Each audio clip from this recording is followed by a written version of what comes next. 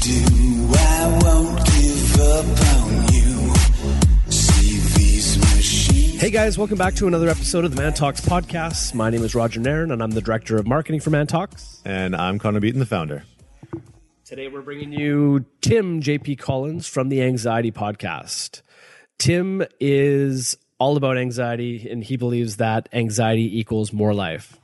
Yeah, so I actually met Tim a while ago, and he spoke at one of our events. Great British guy, great accent. He's fantastic. But just to be honest, a wealth of knowledge in and around, moving through stress, moving through anxiety, how to overcome those things. And he also has a podcast, which is really huge on iTunes right now. Really lucky to have him on the podcast. Yeah, as a coach and podcast host, his community is really shining a light on anxiety and is doing really incredible and inspiring things. So let's get right into it with Tim J.P. Collins.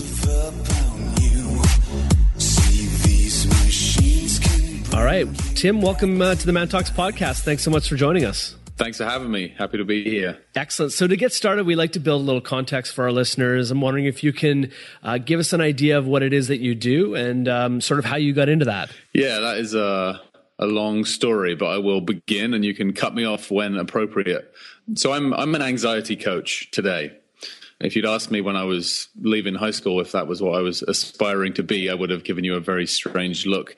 But, that's such is life, such is the journey, right? So I just to kind of give you a bit of background, I started off my life in IT sales, and I was in IT sales for about 15 years and following a very traditional route, which I was kind of given by, I guess, my parents and society, and following through to do the classic path of make more money, get pay rises, be successful, then buy a big house, and one day you'll aspire to have a sports car. And that's what I was going for. And that was going fairly well, or so I thought, until I myself developed anxiety in that environment. Anxiety, which we can go on to talk about, comes from lots of things in terms of the root cause for different people. But for me, it was a combination of continual pressure from sales targets, continually drinking alcohol whilst entertaining clients. Obviously, I didn't have to do that, but I was, obliged to most of the time. And traveling away from home a lot. My commute was 3 hours a day, an hour and a half each way. Again, I chose to live where I live, but these things all combined. And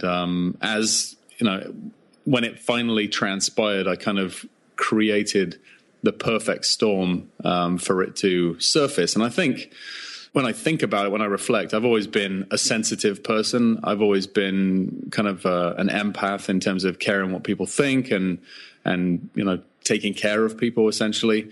But anyway, one day I flew to England, where I'm originally from, if you hadn't guessed yet.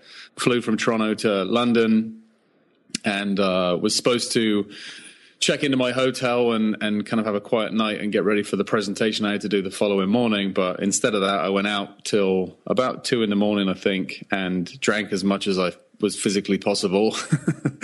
I went out drinking with some friends and woke up hungover / still inebriated, and proceeded to deaden that with some caffeine. And basically, when I got up to do this presentation, I had a panic attack kind of live on stage in front of a group of people. At the time, I didn't really know that's what it was. I thought I was actually dying in some way or other, and had to run out of the room and leave, and eventually came back and kudos to myself. I finished that presentation, even though it took every ounce of strength I had in my being to do it, but got through that. And that was essentially the start of my anxious times, as I call them. For the next few years, I was just constantly on a high alert for anything, high alert for people recognizing that I was anxious, high alert for somebody would call me into a meeting and I'd be like, oh shit, now people are going to ask me questions, and what happens if I don't know the answer? And then I'm going to start sweating. And you just, that's what anxiety is, right? You're worried about the future and you constantly go to worst case scenarios. So that was kind of, I was stuck at that point in my life. And that was really the first time I'd ever stopped and taken stock of where I was at. And I then looked at my situation and said, right, so I'm now making $250,000 a year. and I need that much money to maintain the lifestyle I've created. And my expenses are like 10 to 15 grand a month after tax. So I kind of handcuffed myself into that lifestyle, and I didn't want to do it anymore. So I had to start undoing it, basically, and ended up leaving that job over a period of 6 to 8 months. I kind of weaseled my way out of there and left on good terms, but decided I needed to really do something else for my health and to take care of myself. Ended up doing some real estate investing as an interim kind of thing, just because I didn't know what I wanted to do. I hope I'm not going into too much detail, by the way. You guys are just letting me go with this. Yeah, no, that's Keep okay. going. That's okay. We're letting it roll because it's a good story. I'm getting to the point. So I invested in real estate for a bit and just started making drastic changes across my life. So I started investing in my physical body, started going to the gym, lost about 30 pounds in weight, gained some muscle, and just made that part of my life. Like, it wasn't even before that was like, if I had time and I wasn't too tired, I might do some exercise. Well, that's bullshit, because at the end of the day, you just want to sit down and watch TV. You don't want to get up and go out again after you've been driving home for 90 minutes. So that didn't happen. So it was taking care of myself, checking out who my friends were and who I wanted to spend time with. I actually came to the west coast of Canada during that time for a real estate event, and my wife and I said, why are we living in the frozen tundra when we could live by the ocean and mountains? So we literally went home, packed our house up, rented out, and moved within a few months.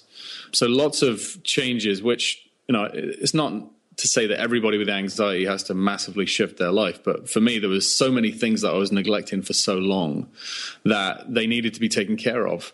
And how I got to end up being an anxiety coach is I was doing some working with a mentor myself, Philip McKernan. You obviously know him well. He spoke at the recent Man Talks event, and he was telling a story at a retreat I was at, basically about, he was doing a speech in Vancouver, and after his speech, a guy came up to him and said, I want to do what you do. I want to be a public speaker.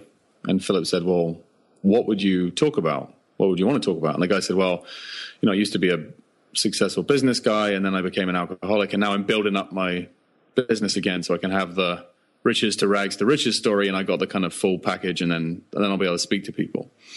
And Philip's message to him was that you can actually speak to people today. You already have your story. There's already people out there suffering with alcoholism or addiction or whatever it is that need support. They don't need you to be perfect to give them support. And I was sat in a room in Bowen Island in front of an open fireplace, surrounded by kind of a trusted group of people when I heard that story. And it just hit me like a ton of bricks. Like, I felt this, I got goosebumps now talking about it, but I felt this energy flow through me where I was like, it's not, I don't need to be a generic life coach. Like, I need to help people with the struggle that I went through myself.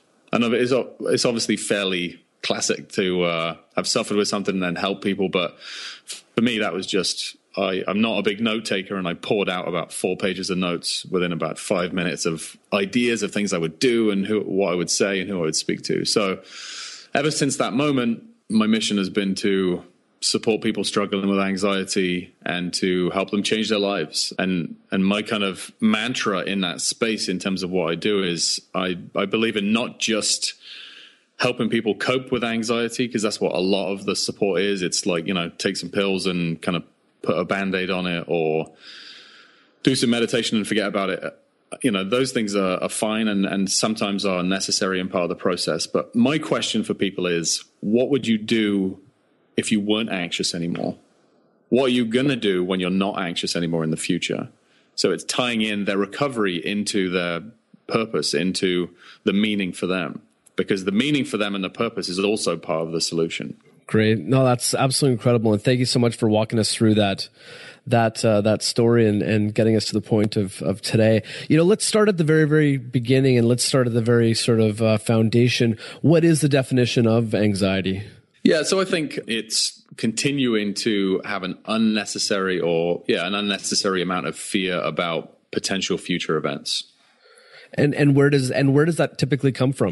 Well, I think it comes from a few different places. You've got, people who you could say are born with it in terms of being sensitive. Some people believe that it can be passed down. If a pregnant mother suffers with anxiety, it can be passed down through generations that way. Certainly my mum, which I only found out when I came out with my anxiety, was anxious at times in her life. And, that was for sure something which I think picked up on. The other is situational anxiety. So I think that's really what I had when I was older, which is continued buildup of stress, which is ignored over time in your life. So that might be, being in a abusive relationship, being in a very difficult working conditions, being in very difficult living conditions. And over time, some people that may manifest in depression. Somebody else might be, might gain a lot of weight, but for people who are predisposed to anxiety, it ends up with anxiety. And the last one is probably PTSD, post-traumatic stress disorder. Obviously, people who go to war or people who are involved in very, scary situations, car accidents, fires, and those sorts of things often find it difficult to come away from being very sensitized, i.e., adrenaline, norepinephrine circling through your body in the fight or flight state. And they find it difficult to back off of that. And then that kind of, the kind of classic terminology is that people become afraid of the fear of the fear. So the initial spike of adrenaline in your body then creates a bit of a domino effect that you just keep perpetuating. And how is it classified? It's not a disease, is it? Is it sort of a disorder or? Yeah, it's called, generalized anxiety disorder. There's a variety of, agoraphobia where you can't leave your house. And then there's lots of different phobias. There's anorexia. There's just lots of things which fall into the kind of anxiety bucket. And is it something that most people deal with for the rest of their lives, and it's just a matter of learning how to, manage it? Or is it something that you believe can be, sort of 100% cured? So the truth lies somewhere in between those two things. I don't think that people have to live with it forever. I believe that everybody has the ability to overcome anxiety. I don't like using words such as cure or 100% guarantee, because there are people out there in the world who prey on the weak and sell cures for anxiety, and they're just not cures. They are, it's just not true. And, medication affects people differently. There's side effects. Cognitive behavioral therapy works for some people and doesn't work for others. So for me, it's really just more of like, as a coach, it's more of an approach of looking at a variety of things which can help people to bring them through it. But classically, I find that every anxiety sufferer has two things which are very common. The first one is that their self-esteem is super low. So they're extremely hard on themselves in all aspects of their life. They don't feel like they deserve happiness. They don't feel like they deserve great relationships. And it's just, because the anxiety is kind of beating you down, you get used to being in a survival mode. And then the second thing, which I see all the time, is that people are resistant to anxiety. They're fighting it. So when anxiety shows up, they tense up, they clench, they want to push it away. They want to distract themselves. They, put some music on or go for a run, or all of these things are basically avoidance.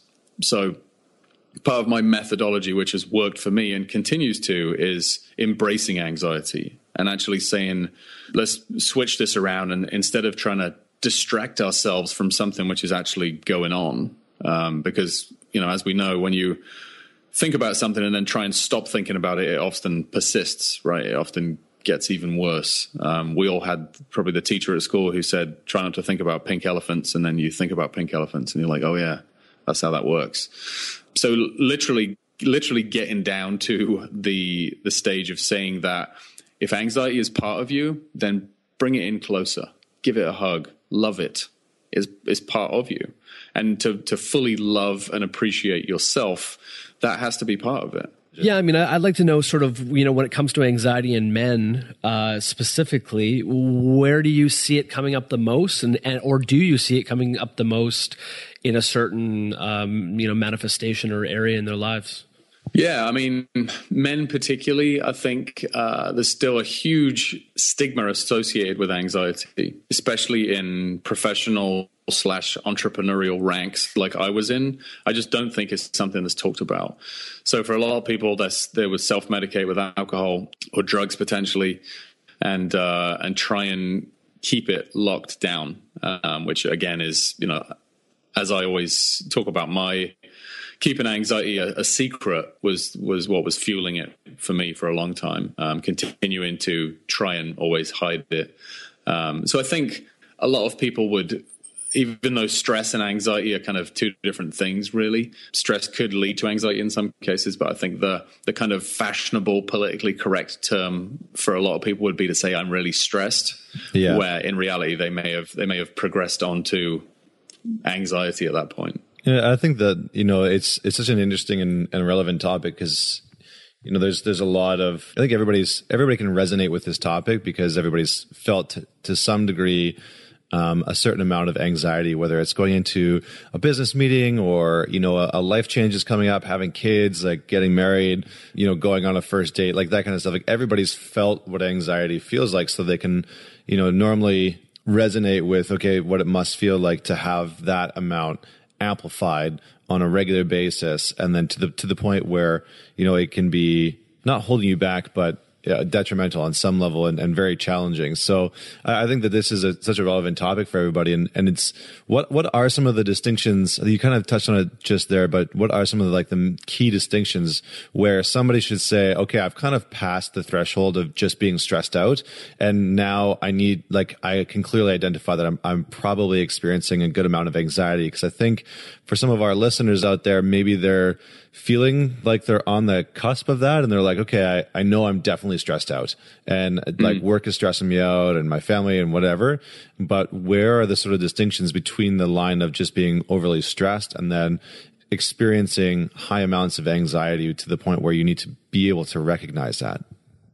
Yeah, I think that, one of the basic definitions is that stress is typically an external thing. So stress is, pressure from your wife to be home on time and don't forget dinner, or stress is being in sales and having a monthly quota that you have to hit, and you wake up every morning thinking, oh no, I've got to phone this guy and I've got to do some deals and, make things happen. Or stress could be, financial stress, that you don't have enough money to meet the bills that you have to pay.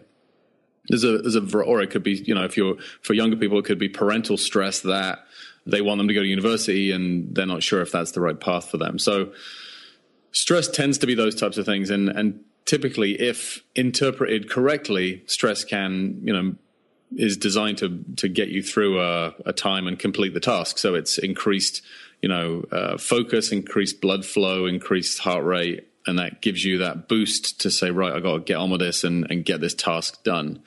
I think anxiety would be when you've finished that task and you continue to still have the same feelings.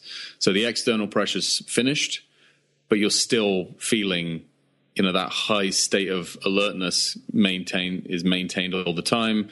Even when it's not relevant, it pops up. So it's kind of like your fight or flight switch has become faulty and sometimes just gets stuck on all the time and flickers between on and off. A lot of anxious people, for instance, wake up in the morning feeling anxious for no good reason. Like nothing has happened yet in their day apart from they've opened their eyes, and immediately their mind connects and goes straight back to the anxious feeling. Few drops of adrenaline come into their system, and boom, they're back in the game. They're back in the circle of fear. So I think that's the main definition of stress is temporary. Stress is event based or situational based, whereas anxiety is just doesn't really care and will show up at inopportune times. Sometimes relevant, sometimes not. But, for instance, with the public speaking stuff, most people get a level of anxiety before stepping on stage is very natural. We've actually talked about it before, Connor, with your opera singing back in the day when you were on my podcast.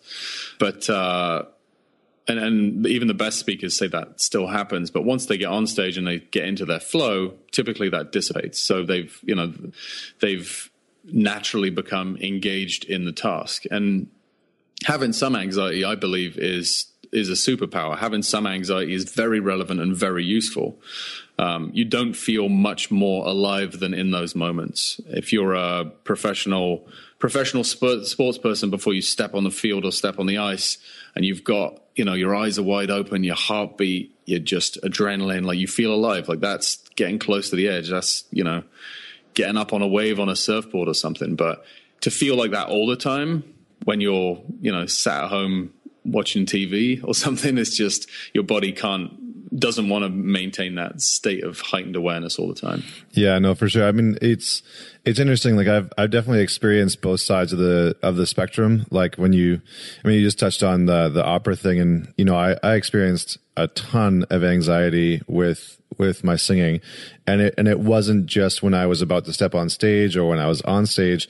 It was like this constant state of anxiety around, am I going to be able to perform properly? Am I, thinking about things that were going to happen days, weeks, and even months in advance, or even, like thinking about things that weren't even a possibility, like, imagining auditioning for a certain person or for a certain company, even though it wasn't happening. My body would just have this like intense reaction to it. And then that began to like filter through into my practice. So when I would actually just go and practice, I would experience like the same amounts of anxiety as if I was, out on stage in front of hundreds or thousands of people.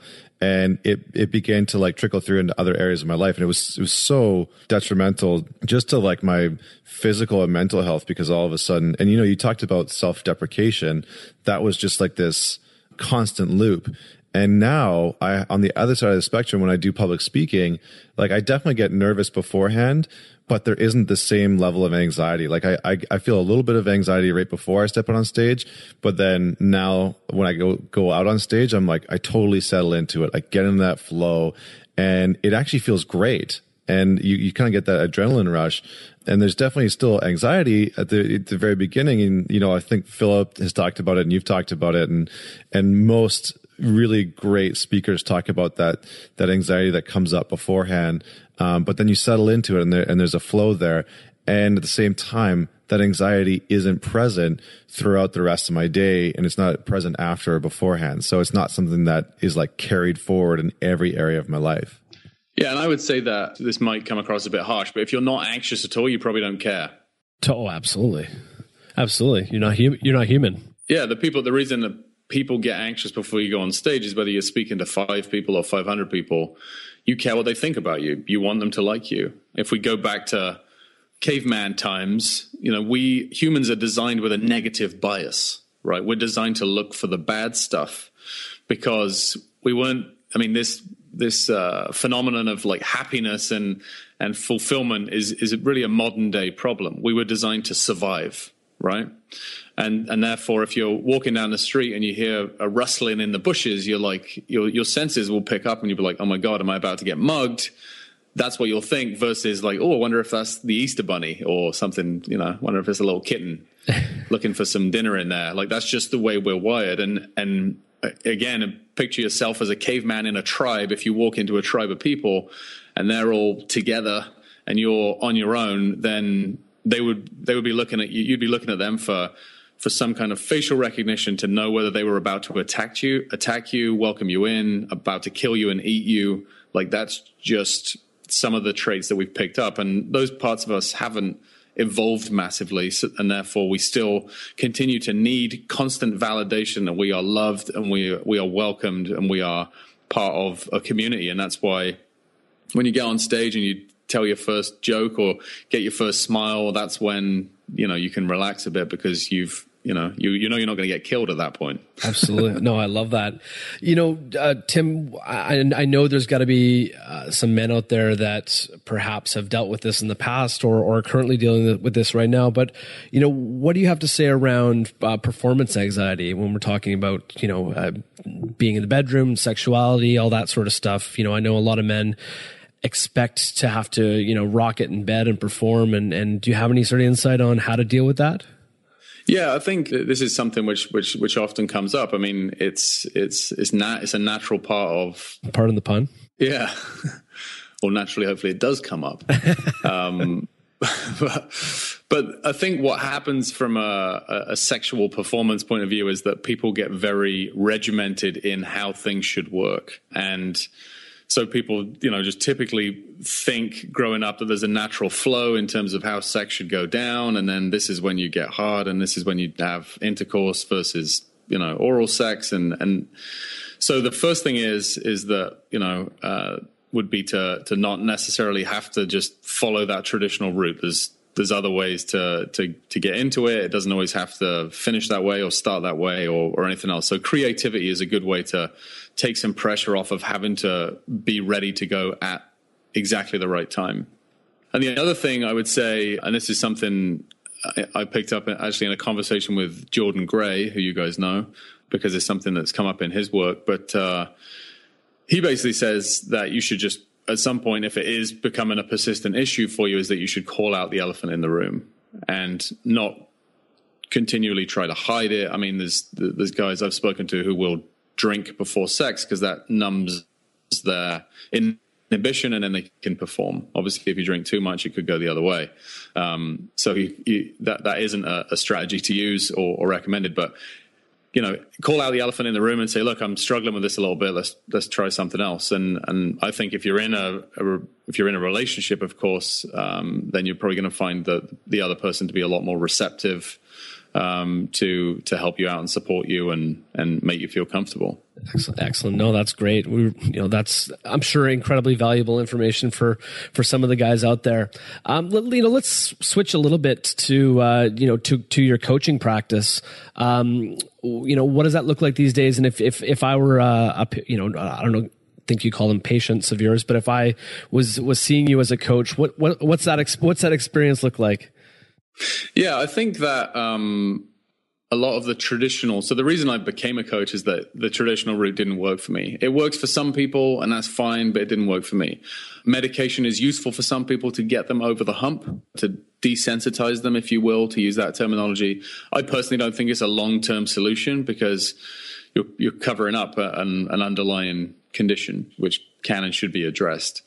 I then went on myself and had psychotherapy. And again, a couple of things in there were useful in terms of breathing techniques and stuff that they mentioned, but I didn't feel like I had a real connection. And that's what my work is about. And that's the feedback I get from coaching clients I work with is that I know how they feel. I've walked in their shoes. I've been there. And that makes a massive difference when you're dealing with somebody who is in a very vulnerable state or vulnerable position in their lives. And they just want real, honest help.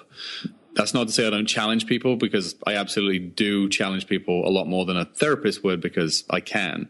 And so sometimes it's talking about what happened in the past, but just as much as that is talking about what's going to happen in the future. So I'm not just talking about where the anxiety came from, but I'm also talking about how we fix it. So I have a methodology called Lean In, and Lean In is my approach, is kind of like my foundation for my coaching. And I'll very quickly tell you what Lean In means. Obviously, in overall, it means lean towards your anxiety, don't run away from it. And that's where part of the solution lies. But Lean In stands for look, as in look at your anxiety, don't look away from it. Embrace. Action meaning in start your diaphragmatic breathing, engage that. N stands for non-resistance, so don't fight. A good analogy I use with people is if you're in the ocean and you're floating and you can just lay there and be weightless, but if you start kicking around and moving, you're going to sink. It's just going to take that effect away. So that's non-resistance. The I stands for invest in yourself. So start working on meditation, start working on exercise. Let's talk about diet. Let's talk about lifestyle, talk about your friends, relationships, where you live, all those things. Doesn't mean we have to attack all of them, but somewhere in there is things of huge relevancy. And the N stands for never settle, which means that, overall, an overarching theme which has come up a lot in my life, and I see it again and again with coaching clients, is that I believe fundamentally that the more out of alignment you are with your real self, the more out of alignment you are with your truth, the higher likelihood that you're going to have anxiety. So the closer you can get to being the real you, engaged in work you want to do, surrounded by people that love and support you, living somewhere that inspires you and revitalizes you, of course, you're much less likely to be anxious, right? So all those things combined with, me, between calls with my clients, I give them things to go away and do in terms of homework or challenges, things to, put themselves out there a bit more and start to lean into their anxiety. So, there's in the anxiety world, there's words like exposure and disclosure, which are very kind of harsh sounding words. But part of the process, part of the recuperation is that you need to get comfortable with, sometimes being vulnerable and telling people what's going on for you and doing things which make you feel uncomfortable and get used to hanging out in uncomfortable spaces occasionally when, and classically when the anxiety shows up, instead of trying to busy yourself and do something else, just sit there and feel it. Just sit there and embrace it and really feel those feelings and see what the message is or if there is a message at all. I constantly remind people of the 2 C's, I call them, but when anxiety shows up and people listening to this, whether you have anxiety or not, or whether you just get nervous sometimes, this is just a very simple little thing that you can do in your own life. But the 2 C's stand for curiosity and compassion. So when you feel anxious, instead of reacting with anger or with, distance or whatever you want to do, the first one is to act from a place of curiosity. So this is interesting. I wonder what the message is. Am I actually in harm's way at the moment? Or is this a kind of false alarm? Just be really curious and listen to your body and feel what's going on inside. And the second C is compassion. It's not your fault that this has showed up at an inopportune time. You didn't create this. You didn't ask for it. So just being, gentle with yourself in addition to curiosity, it works wonders. Those 2 things combined, it tends to lift very quickly if you do that and really sit with it. Yeah, I think if you say it to yourself with your beautiful British accent, it probably definitely helps.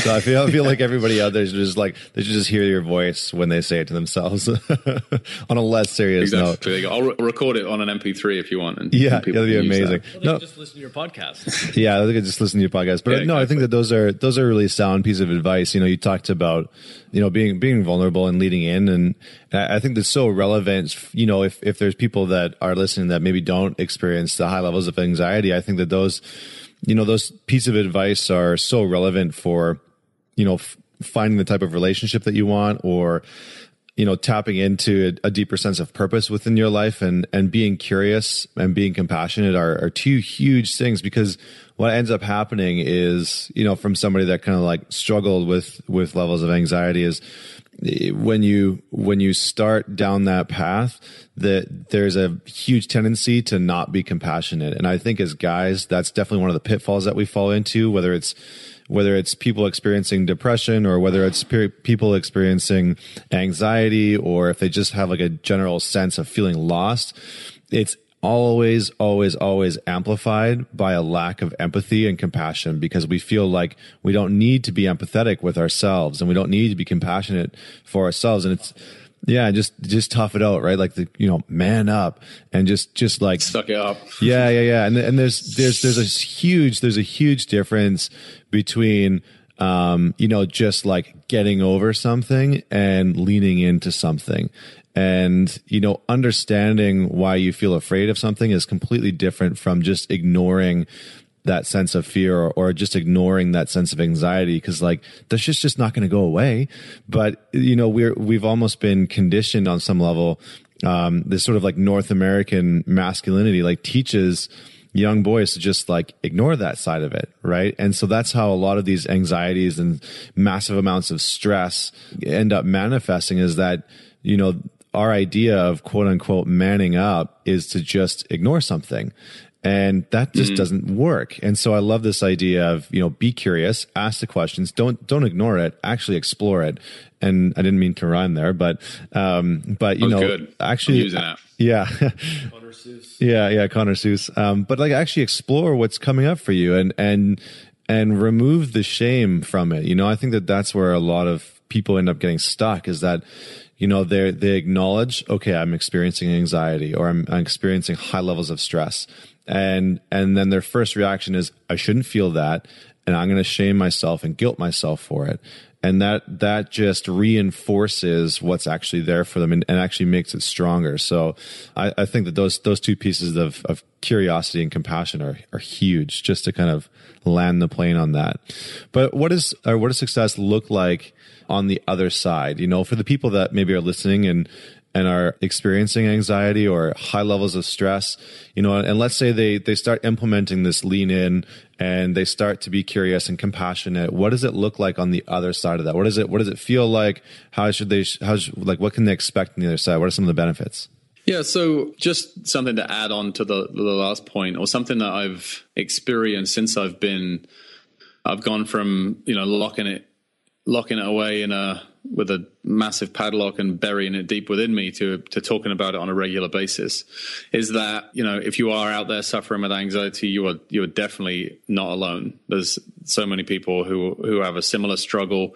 Anxiety makes us feel massively insular and like we're the only ones who've ever experienced these feelings. But, talk to me or listen to the podcast or send me an email or something. But just, connect and you'll soon realize that there's a lot of other people out there who have been through similar things or are going through similar things. And, and even really, I mean, if we're gonna kind of get into it, but outside of anxious people, like everybody in the world struggles with something, whether it's money issues, depression, anxiety, weight issues, self-esteem, like everybody struggles. So if you look around you and you look on Facebook and see everybody looking beautiful and think that you're the only one who's having problems, then maybe you're the only one who's just being honest with yourself.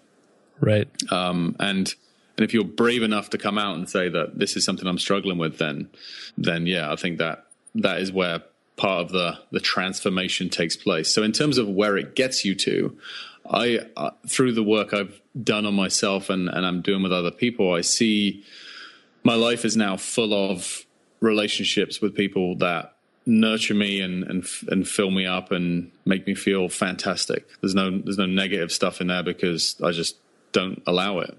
Some people say, well, they're my friends or they're my family, and so I got to take care of them. You don't really. That's first rule is to take care of yourself ultimately in all this type of work, is to make sure that you're taking care of your physical, mental health, your relationships and all that kind of stuff in order to give you the best platform. But I feel like now after kind of coming through the outside, I've almost like it's almost like the first time in my life that I've been telling the truth. I don't know if that makes any sense, but not that I was necessarily consciously lying the rest of the time, but I was definitely like playing a role in somebody else's play. And now I feel like it's the real Tim showing up. I'm actually helping people, which is, I think, what's always been my desire from being a child, helping people in the St. John's ambulance. Like I've always wanted to do that. I just don't have to wear a mask anymore. So the freedom and the liberation that comes from speaking the truth and not having to hide, that's worth the price of admission alone in terms of putting the work in to recover from anxiety and get out the other side. And it's almost like you're kind of you've got to go through a bit of uncomfortableness to get to the other side. You may be on one spot thinking, well, I'm kind of holding it together. And so overcoming anxiety is like, you're going to get uncomfortable for a bit. You're going to have to push yourself. You're going to have to engage in the process. You're going to have to be brave and courageous. But on the other side of that is peace, is, connectedness with new people. It's just on the other side of that is the truth. And it's a constant struggle. It's not it's not a A or B situation. Yeah. I mean, one of the other things I'm very open with telling people is that if you get over anxiety, that doesn't mean you'll never be anxious again. That's why I hate the cure word or the 100% guarantees, is because we're designed to be anxious sometimes. You should be anxious sometimes. And maybe, once you've been anxiety free for a while, maybe it'll show up again just to check that you're still doing the work and you're still embracing it rather than fighting it. So if you lower your expectations a bit, but kind of step into the process, then that's what allows people to start recovering. And then if it pops up, they're like, okay, it's just, again, curiosity and compassion. It's not my fault, and we move on. I love the whole idea around we're designed to be anxious, and I think once people recognize that and understand it, it can definitely help. And I think it's also important what you said, a while back about, you're not alone. This is happening to a lot of different people, and I think evidence of that is, look at your podcast. Your podcast has, let's say, taken off. I mean, it's been incredibly popular. I see it constantly on the new and notable section of iTunes, and that means that there's a following, which means that there are many out there that are suffering with anxiety or struggling with anxiety, and it's amazing that you've created this community. So I'm wondering, what has that process been like? Having the podcast and having this community of people out there. I wonder if you can shed some light on that. Yeah, so the podcast was, the podcast for anybody who's interested is The Anxiety Podcast.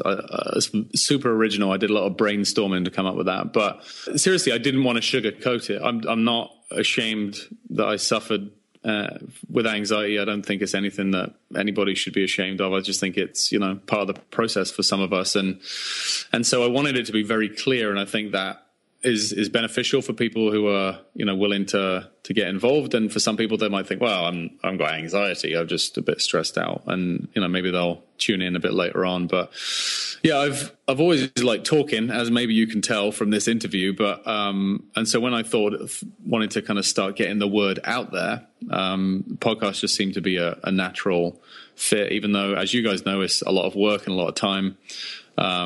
It's so rewarding though. Yeah. I get emails on a daily basis from people saying that they've listened to my podcast and engaged in some of the work and some of the ideas that I've put out there, and it's changed their lives and it's making a difference. And I've never even, spoken to them. It's just been through the podcast, and that touches my heart. Like I'm sometimes in tears in the morning reading my email, because the impact I get from that is worth more than any commission check I got when I was in sales. And I'm curious, since you've had the podcast and you've been kind of being more and more open to it, have you learned anything about anxiety that you perhaps didn't know previous? Yeah. So having the podcast absolutely helps. It gets me exposed to things I wouldn't have even thought of. So, I recently interviewed one of America's leading sleep doctors. This guy's been on Oprah. He's recently published a new book. And so I picked up a load of things from that, which then is massively beneficial, because then I self-experiment with a lot of these things, and then I can implement it into my coaching practice and pass the knowledge on to other people. So the podcast helps me, it helps my clients, and helps people who are just out there listening to it. And maybe they're not ready to engage in one-on-one coaching yet, or maybe they're not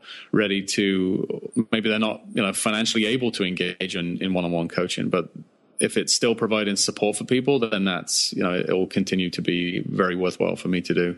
Very cool.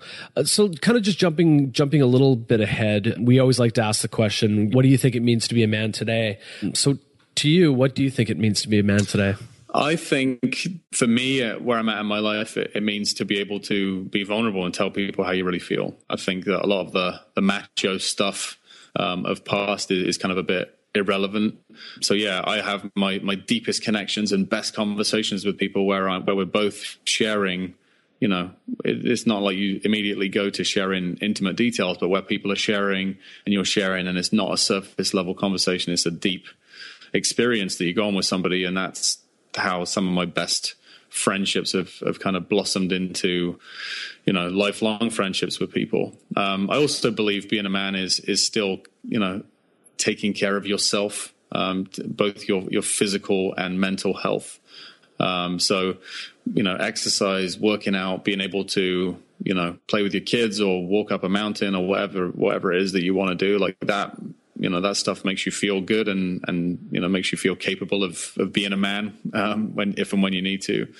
But then also, not burning the candle at both ends, not working 60-hour weeks and going out drinking every night. That isn't the definition of being manly for me anymore. Not to say that I don't enjoy a drink once in a while, but it doesn't have to be the de facto. It can just be part of the process. That's awesome. Yeah, I think that's, we talked a lot and kind of like dive into the subject in many, many different ways, whether it's, looking at success or fatherhood or, whatever the case may be. And I think you kind of hit the nail on the head there, is that there is this certain level of authenticity that really needs to show up within a guy to be able to say like, hey, I'm struggling right now, or, that's why leaning in is so great, and being able to like lean into it, whether it's something that you're afraid of or something that's unspoken that you actually just need to discuss with, your partner or your best friend or your parents or whatever the case may be is. And knowing that maybe you're afraid to have that conversation and then just going and having it anyway. And, I think one of the biggest differences between sort of like boyhood and manhood is that a boy will avoid those conversations because he doesn't have to be responsible for them. Whereas a man will go and have those conversations anyways. And regardless of the sort of like fear that he may have around it, and realize that he's better off and everybody else is better off by having those tough conversations. So I really love that idea. So thanks for sharing that. And what's your idea of success? Because you've kind of been through the gamut, right? I think this is where guys like us get to give like a very unique perspective where, I was successful within classical music. I've been successful within the tech industry, and success has meant very different things and now means something very different for me. And so for yourself, having sort of been very, financially successful to where you are right now, not saying that you're not financially successful. I'm sure that you are, but how has success evolved for you, and what does it actually mean to you now? Yeah. So I used to be all about the money. Because I wasn't aware of anything else. I wasn't aware of anything other than creating a lot of wealth. And then, a lot of people still believe in the traditional mantra of, you work hard, you pay the price, and then in the future you'll be able to live the life, that you want. And I just haven't seen that to be the case. People I see working really hard on just making money to then be able to live their life may, get to having all the money and then realizing that they don't really have any meaningful relationships or anything to do with it. And then they come work with us and we help them find purpose. Yeah, exactly. Money is important, obviously, and part of the process, but it's not the priority. And almost in the work that I do, it can't be the priority, because the priority for me is about supporting people and about helping people. And so success is about helping people change their lives. That's my definition of success. If I can help one person be less anxious and change their life and feel better when they get up in the morning, I'm successful. Every time I do that, that lights me up inside. The fact that, they pay me some money to support them and I can actually, make a living out of that, then great. But the number one thing is changing lives, and not in a egotistical way, but just in the fact that, having the insight and knowledge that I've been able to gain that would then be able to help somebody out of a tough situation. I feel like that's a gift. I feel like I'm lucky to have had anxiety, and I feel like me making some bold changes to overcome it is just been a gift that can support other people. I think in practical terms, the other definition of success is for me being able to spend more time with my family, being able to work from wherever I want, being able to dictate my own hours, being able to dictate my own rates, being able to take vacation whenever I want, because all of those, the CEO who's making $2 million a year, he doesn't have those choices. He can't do that. So there's always a cost associated with huge amounts of income. It's almost like working for the life that you want in the future, right? And I've always kind of thought that that's kind of funny, is because like people in sort of like the corporate culture will end up working for the life that they want in 30 years. So they're like, I have this ideal life, and I have this life that I really want. It's a vision that I have, and I'm going to work really hard for the next 30 years so that I can have that life, not realizing that they could start implementing some of those things and be successful in a different way now, and actually like live that life starting today. It's kind of the funny thing. So, I'm with you on that. I think, the definition of success for a lot of people can shift over the years, but I've definitely found more success in having a positive impact, making an impact versus making a paycheck. I think that's how over the last couple of years, I think my definition has really changed, is that instead of working for a paycheck, I want to work for an impact on people. And if I can help, when I help people tap into that sense of purpose and what they want to do with their life and help point them in the right direction and ask those tough questions, that's the most rewarding thing, because then I can see how their life has changed and been impacted and is pointed in the right direction, versus just like, punching in, putting in some hours, getting back a paycheck.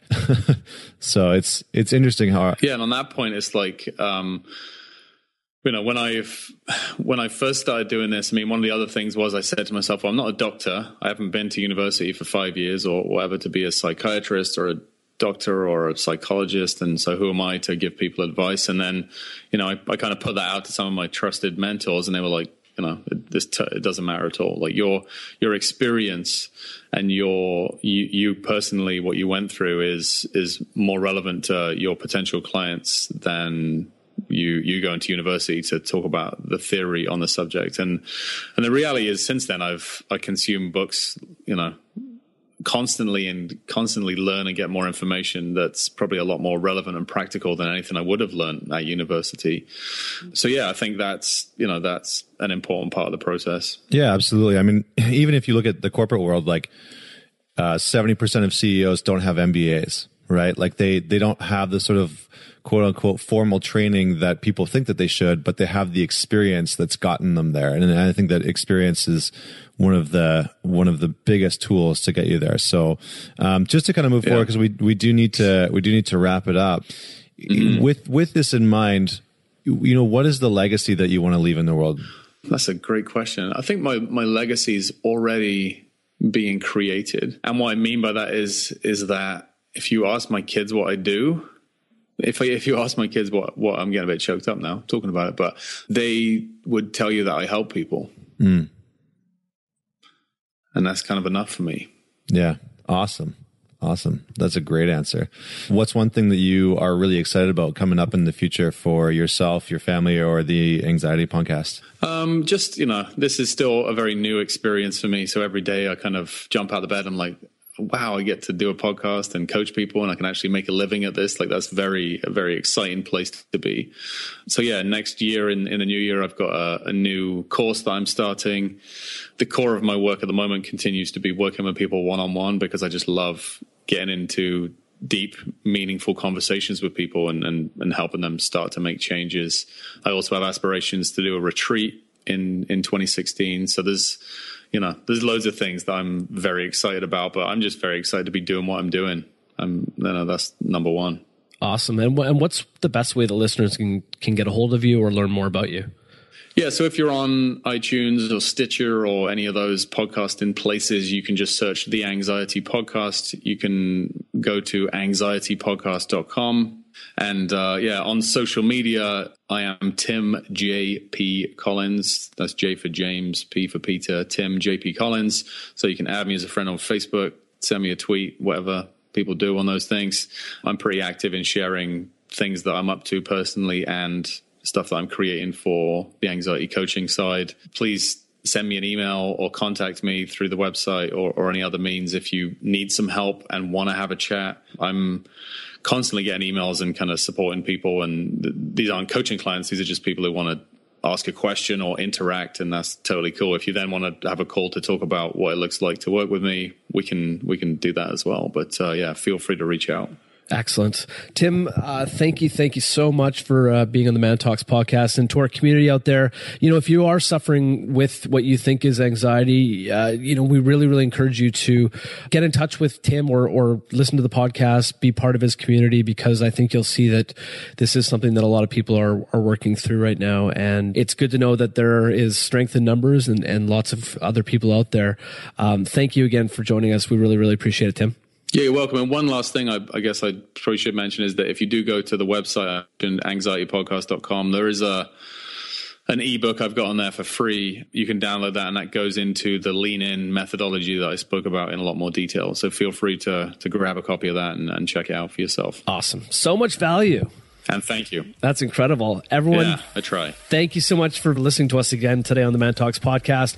You can go to mantalks.com for more podcasts, blog posts, and any videos of our events, which are going to be going live soon. Really, one of the things you should be doing is subscribing to the podcast on iTunes. Makes it super easy. Downloads every time we post live every week. Makes it super easy. And once again, we'd love it if you could leave us a review on iTunes. It goes a long, long way. As Tim knows, it goes a long, long way in getting the podcast into as many hands as possible. It climbs us up the iTunes charts.